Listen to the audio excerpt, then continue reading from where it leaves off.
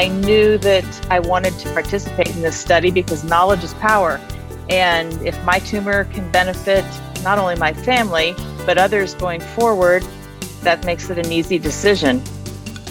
This is the James Cancer-Free World podcast. I'm Steve Wartenberg, and today we have two guests, Dave Cohn, the Chief Medical Officer of the James, and a specialist in gynecologic cancer. And we also have one of Dave's patients with us, Sally Hughes. A while back, Dave filled us in on the Ohio Prevention and Treatment of Endometrial Cancer Program, also known as OPTEC. It's a Pelotonia-funded statewide program that's benefited a lot of women and saved some lives. Sally was a participant in OPTEC. She's doing really well, and she has since become very involved with the James in several different ways, and she is also a Pelotonia rider like Dave. So welcome, Dave and Sally. Thanks, Steve. Great to be here. Thanks so much for having me, Steve. And really special to have Sally here as well. Yeah, I always love it when we can have a doctor and their patient, a patient who's doing well. And you're right. It kind of puts a smile on your face, and people can't see, but Dave is smiling right now. So Dave, let's start off. Give us a quick overview on what is endometrial cancer and then sort of the background and progress of OPTEC. So endometrial cancer, or cancer of the uterus, is the most common gynecologic cancer in the United States. It's estimated that more than 61,000 women are diagnosed every year with this disease. And fortunately, the vast majority of them do extremely well, but it seems that about 17% of these patients will end up going on to die of their disease. Because it's the most common malignancy, gynecologic cancer in the United States, it's something that we have a lot of experience with. And what's really interesting about this disease scientifically is that it's estimated that about 5% of women that have endometrial cancer get it because of a hereditary predisposition to the disease, meaning that they inherited something from one of their parents that put them at risk for developing this cancer. And is that the Lynch syndrome that we've talked about before? That's right. So Lynch syndrome is the most common hereditary cause of endometrial cancer, but also the most common cause of hereditary colorectal cancer. And I know that we've talked before on this show about Lynch syndrome and other hereditary cancers, but that's why it really is an interesting opportunity to do some research as to who gets Lynch syndrome associated cancers, and therefore what can we do to prevent this disease or to pick it up as early as possible. And so that's, I take it, the goal of OPTEC is to identify patients, women with Lynch syndrome, so you can then see on their family tree who else has it, their children. That's exactly right. And so when a patient comes in and is diagnosed with endometrial cancer, one of the things that's done across the United States is screening to see whether or not they could have a genetic predisposition to the disease. And if the screening test, which is done on the cancer after it's removed, is positive, then those patients are typically referred into a genetic counselor for some definitive testing of their blood to see whether they carry the Lynch syndrome gene that caused them to get the cancer. And so a lot of the work that we've done in the OPTEC study is predicated upon the work that's already done with another statewide initiative, the Ohio Colorectal Cancer Screening and Prevention Initiative, which is this network of hospitals around the state of Ohio that were set up to screen all of their patients, including those in Central Ohio and at Ohio State and the James, for Lynch syndrome. And based on that network, we set up a very similar network of hospitals for those that treat endometrial cancer and screen their patients for Lynch syndrome as well. But I think that even more impactful than identifying those patients who have cancer is working with those family members that of those women that have cancer that do not yet have cancer, so that we can do something in terms of prevention of those women ever getting cancer, or even the men for getting colon cancer, because colon and endometrial cancer are linked through Lynch syndrome. So if I understand you correctly, when you find through the OPTEC program, when you determine which of the women who've been diagnosed with endometrial cancer have Lynch syndrome, you can then screen family members who have not yet had cancer determine if they're more likely to get it. That's exactly right. That's called cascade testing. And that's kind of the biggest power of any genetic initiative in endometrial cancer, is identifying those people who are unaffected, who don't know that they're at risk for getting a cancer, finding that risk, and then doing something to mitigate the risk or prevent the development of cancer. That's where the power of a study like OPTEC really lies. Yeah, from what I understand, that there are tens, if not hundreds of thousands of people in this country who have Lynch syndrome, who don't know it, who've yet to develop cancer. And it's really important that, patients are able to advocate for themselves, to understand their family's history, most importantly, and to know what they can do to prevent cancers themselves. Well, good. You led me right into what I was going to ask Sally about, which is family history. So, Sally, tell us a little bit about your background. My family's from Marion, and unfortunately, we have a very strong history of cancer. Both of my grandparents, 3 of my 4 grandparents died of cancer. My father died at the age of 53 of brain cancer, and my mother is a breast cancer survivor. So at growing up, I was cognizant of this and realized that it would be important for me to be proactive with my own health. And I've always had the attitude that knowledge is power when it comes to your own health. I've been good about getting screenings, and I attribute my good health so far, with the exception of my little bump in the road with endometrial cancer, in large part to the fact that I pay attention to my body and I go to the doctor. And I don't always look forward to going, but I always am glad that I went when I walk out the door. Wow, that's a great point about how women and everyone should be empowered to take proactive steps with screenings, colonoscopies, mammograms, everything, anything you can, and hopefully have access to, you should try to do. It's important to advocate. Women need to advocate for themselves. So what happened that you discovered you had endometrial cancer? Were you having some sort of physical problem that prompted you to see a doctor, or was it just during one of your regular screenings? No, it was not. I actually had breakthrough bleeding, but it wasn't consistent. It wasn't frequent. And I attributed it to perimenopause and didn't think much about it. I was 51 years old. It all made sense because I had done my homework. And eventually I realized that this was not normal, and that prompted me to go to my OBGYN and look further. Now, Dave, before we get back to Sally, I'm curious, does this happen to a lot of women and they ignore it for too long, and what could be an early stage cancer turns into a harder to treat later stage cancer? So endometrial cancer is a disease that's most commonly picked up in the earliest stages because people will have bleeding. And most people recognize that that's not normal and seek medical care. So I think in many ways, bleeding is a fortunate sign to have that leads to medical care and doesn't lead to advanced disease.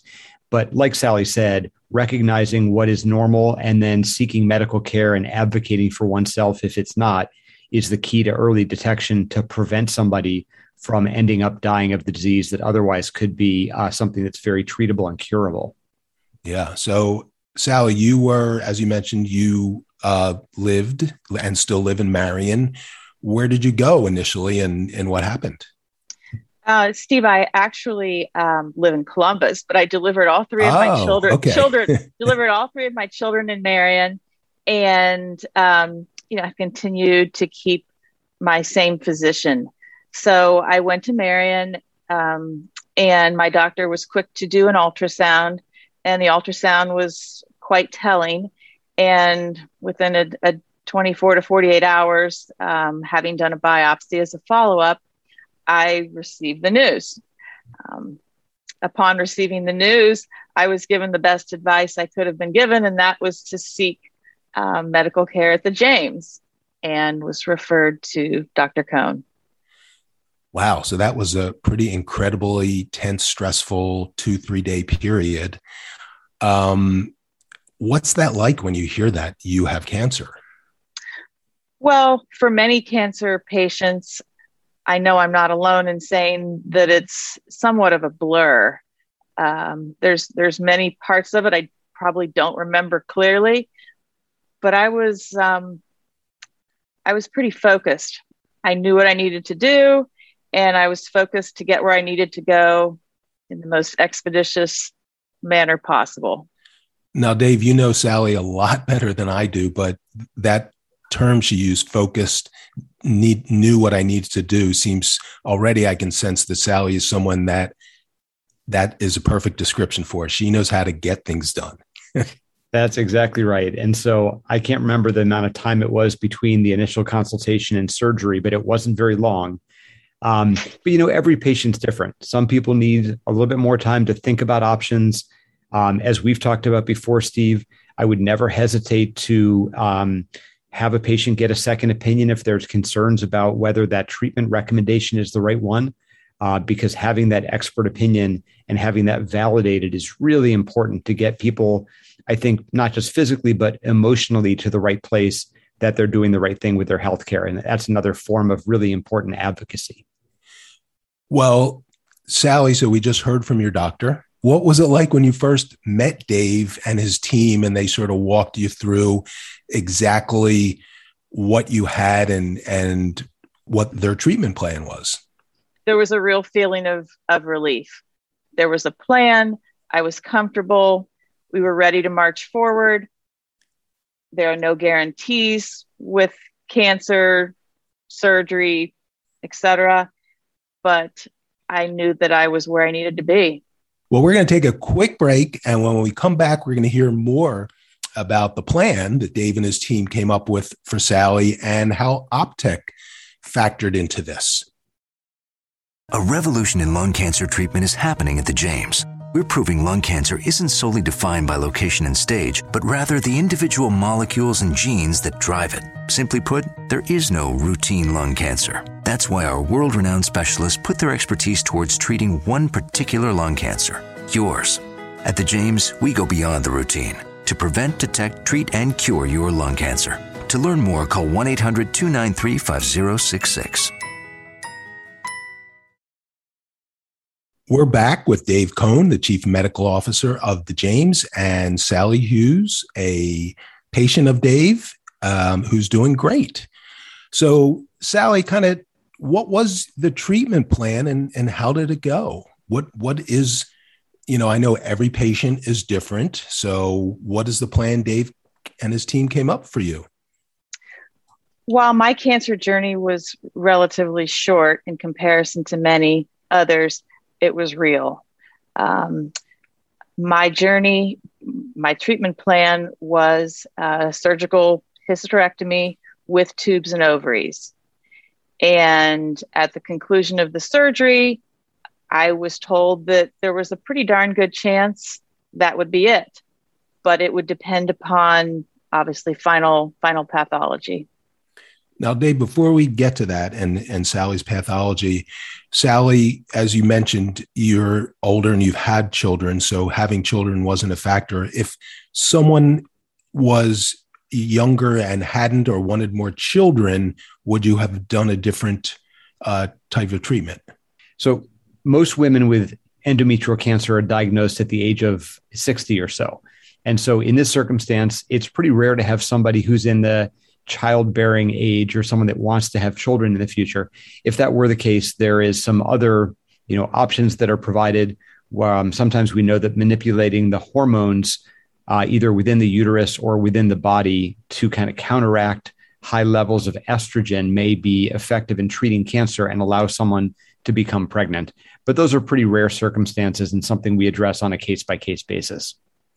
Okay. And so back to Sally, you had your surgery and you got clean margins. Everyone's optimistic. What was the pathology? It's my understanding, while the tumor was not small, I was fortunate in the sense that it had not penetrated the myometrium to the percentage that would have required my having radiation and or chemo. Oh, that was, I put you on the spot asking you for a very medical definition, but you did great. Excellent. So I totally understood that. It was small enough, thank goodness, that you didn't need radiation and or chemo. Your margins are clear, and knock on wood, you're still in remission, no signs of the cancer returning. Then how does, Dave, how did OPTEC factor in the sense of genetic screening? I think it's really important to talk about what the standard screening for Lynch syndrome is, and then to talk about OPTEC. So for every woman that has a hysterectomy, in almost every practice in the United States, there's some type of screening for Lynch syndrome that involves going through multiple steps. The first step is looking at the proteins that cause Lynch syndrome in the cancer to see are they present or not. We know that about 1 out of 3 patients do not have the proteins, and therefore they could have Lynch syndrome. And then the next step is to do another type of a test on that tumor to see whether or not it could be Lynch syndrome or not, narrowing that down to about 10% of patients from 30. And then for those patients, they go then to see a genetic counselor to get a blood test to see whether or not they have Lynch syndrome. And that drops that down to the 5% rate of the overall population. So 3 separate steps, 3 separate tests, a lot of time and expense. And so Sally's screen was negative for Lynch syndrome, which is great.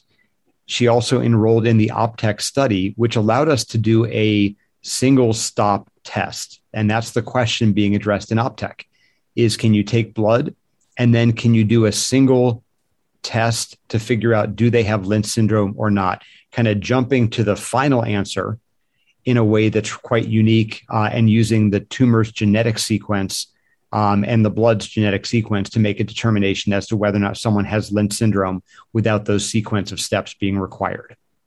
And she did not have Lynch syndrome. That's correct. As expected, her screen was negative, and on OPTEC, her results also were negative on the research side. So that must have been a relief. Yes, it was. I knew that I wanted to participate in this study because knowledge is power. And if my tumor can benefit not only my family, but others going forward, that makes it an easy decision. And it's my understanding that my tumor is still being held for any sort of potential research that may be coming forward. Well, Dave, just to check now, although Sally did not have Lynch syndrome, were there any other abnormalities that were detected on this where you went, from step 1 to 3 automatically and did something through the blood? So what's interesting about the study is that we're testing for many different genes, not all of which are Lynch syndrome. And that's one of the other powerful strategies that can be utilized is that we talked about the BRCA gene, but there are other genetic susceptibility genes that we also test for. And if they're positive, then those patients could be also referred for further evaluation with a genetic counselor and further testing if necessary. So that's one of those really important strategies that you can think of, is that we know that while the path for a woman who has uterine cancer, endometrial cancer, is Lynch syndrome, they may also have other type of genetic conditions that we can test for at the same time. And that's a very interesting intervention that OPTEC is going to allow us to dig a little bit deeper into to see, are there other genetic conditions that we can be testing for? So have you found that to be the case, that someone doesn't have Lynch, but they have some sort of other identifiable genetic mutation that's known that may or may not have caused this cancer, but could cause something down the road? We've actually found that. And so we presented our data at a large national meeting in June of 2021, demonstrating that when you test people with this strategy, you can pick up other genetic mutations that would put them at risk for other types of cancer or syndromes.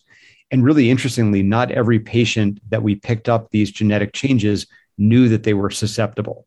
So again, that's that power of intervention to prevent cancer in that individual, but also to prevent cancer potentially in other family members that are screened to have that same genetic predisposition to other cancers. Sally, did anything turn up on your screening through OPTEC? My screening through OPTEC revealed that I have a gene called the BARD gene. And while it is not clearly defined, it does have some associations with breast cancer. And my family history with breast cancer is already very, very strong. So as a result, I am now enrolled in the high-risk breast clinic, in which I am a patient and go every 6 months for either a mammogram or an MRI. And Sally, also from what I understand, you've since 3 years ago and your diagnosis and treatment, you've become involved in the James and in your community and trying to empower and educate others. I have. My children would be the first to say that cancer really did have a silver lining for me. As a result, it really gave me some clarity as to how I wanted to spend a portion of the next chapter in my life. I am now officially, as of last week, an empty nester, and I have lots of time and lots of energy. So while COVID has not been generous to my efforts, I have 3 areas where I'm currently focusing and very excited. The first one is I am working to establish a community-based cancer coalition in the Marion community.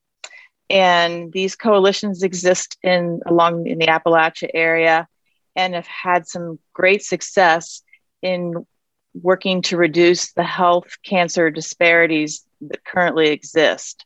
There's a lot to be done, and anything that we can do to help improve the care in the underserved population, it's a great result. Number 2, I am also on the James Ambassadors Society Leadership Council.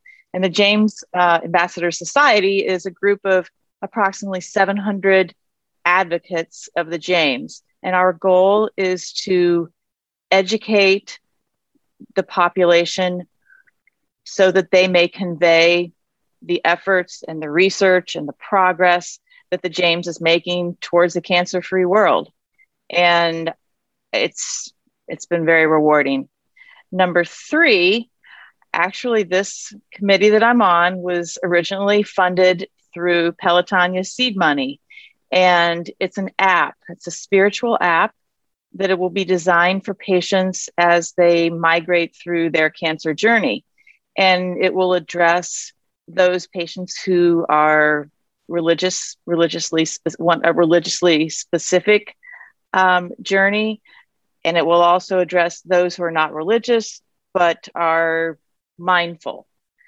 And I am proud to say that this will be tested with patients very, very soon. And we are, currently requesting additional funding. So Dave, on the scale of all your patients, Sally seems to be kind of at the top in terms of her activism. Sally is a very special patient, as all of our patients are. And I think that her energies that are directed towards, helping underserved communities to eliminate health disparities and to disseminate the work that's done at the James is really critical to the mission. And also, again, last weekend, we were at Pelotonia together, and seeing her ride in support of funding for cancer research, I think really close the circle of what she's able to do in giving back to the overall community. It's a very special relationship, I think, to see a patient that's so actively involved in helping to advocate for their own healthcare, but also helping to advocate for the healthcare system in which they're treated. So you're right, and that Sally is a special person to do this. But Sally, I've talked to a lot of people who, once they go through their treatment at the James and meet the people there, want to and do get involved. What is it about being a patient, being connected to the James that makes you and others want to get more involved? Steve, I benefited from the generosity of those before me, and I'm a survivor. I can't think of anything more fulfilling than giving back. That's my goal. Wow. Well, that leads us right back to Pelotonia, which is how we started. Pelotonia funded the OCCCI and OPTEC and so many other really great programs with a lot of them, as you mentioned, Dave, to serve underserved populations that don't get the care. And we did. All three of us rode in Pelotonia very recently. So, Sally, tell us about your ride. And I know just a little bit about it, that you really didn't have much time to train. Well, I had time. I chose not to. Oh, okay. You had three committees at the James you were involved in. It's one of my most favorite weekends of the year. My daughter flew home, my son flew home, and we were ill prepared. My daughter borrowed a bike. I had been on my bike 2 times, once for a 25-mile leisurely ride with my husband, and once for a 50-mile ride. And you were doing 100 miles. Yes, we signed up for 100. We picked up Michaela's borrowed bike, and we were fortunate enough that our alarms went off. We got up early, we went down, and realized that Michaela's bike was not the right height. So we turned around, almost missed our 8 o'clock start time, had the bike lowered. Michaela then went to the grassy area to practice clipping in and clipping out. And after one successful try, we went through the opening line. Wait, so Michaela had never used clip-in bike shoes before? Well, she did last year, but just wanted to make sure, because this was a borrowed bike, that she would be able to do it. That they were the right clips for the right shoes, I hope, right? So exactly. As Dave will remember, the ride was fairly flat till those last 15 miles. How did you and Michaela do on those after that last rest stop in those big hills? We embraced every rest stop up until that point, and I attribute that to our success in finishing. We were very conversational for the first 85 miles, and for the last 15, all we did was just growl. When we would we would go down the hill and then growl because we could see the next one coming up. That is true. You could see them coming. If you would like, can you kind of approximate your growl for us? I'm very curious what that sounds like. Well, it was probably more of a grunt, and it was more of a, oh, here comes another one. Yes, I know that feeling well. But you made it, right? We made it. We didn't walk, and we actually felt really good. We had a nice Italian dinner that evening, and it was memorable as usual. Michaela also has a boyfriend who is a testicular cancer survivor, just reached his 2-year mark. So this is especially special for Michaela. Yeah, I mean, exactly. She was riding for her mother and her boyfriend and a lot of different people. And same with you. It's who we ride for and with makes all the difference. Yes, it does. And speaking of riding with, I did ride with Dave a little bit on Saturday. Dave, you did the 100 and I did the 80, but I don't remember what mile. I hope it was a lot of miles in. You passed me. You're almost at the end, Steve. Not quite, but that was very nice of you to say.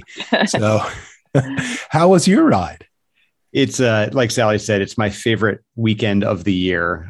Seeing the incredible support for Pelotonia, for cancer research at the James, the entire community being out. It just is so special. And my favorite part is seeing colleagues and friends and patients that are on their bikes or that are on the sidelines or that are volunteering is just incredibly rewarding. And kind of, for me, it encompasses what makes the James such a special place to work. And I hope to be cared for, that people realize it's special to be cared for because of that as well. So I had a great ride. I ended up riding the 100 miles with some friends, and then came back and did it again on Sunday. Different route, 100 miles on Sunday as well. And I was happy not to ride my bike on Monday. I'll just put it that way. There you go. And again, on Sunday, I saw you briefly. We started about the same, and I saw you a little ahead of me. And then I never saw you again until the finish. So, but we all made it. Sally did 100. I did 180. Dave, you did 200. And like you said, just to be around all those people and be part of something so special is amazing. Absolutely. And again, the funds that are raised through Pelotonia allowed us to do the OPTEC study, being funded at $1.1 million to do this enormous project around the state of Ohio, not just helping the patients here at the James, but hopefully helping the entire catchment area of our comprehensive cancer center. Really makes everything, when you think about it, full circle. That's why we do what we do. This podcast is brought to you by the Ohio State University Comprehensive Cancer Center, Arthur G. James Cancer Hospital, and Richard J. Solove Research Institute. For more information, check out our website, cancer.osu.edu.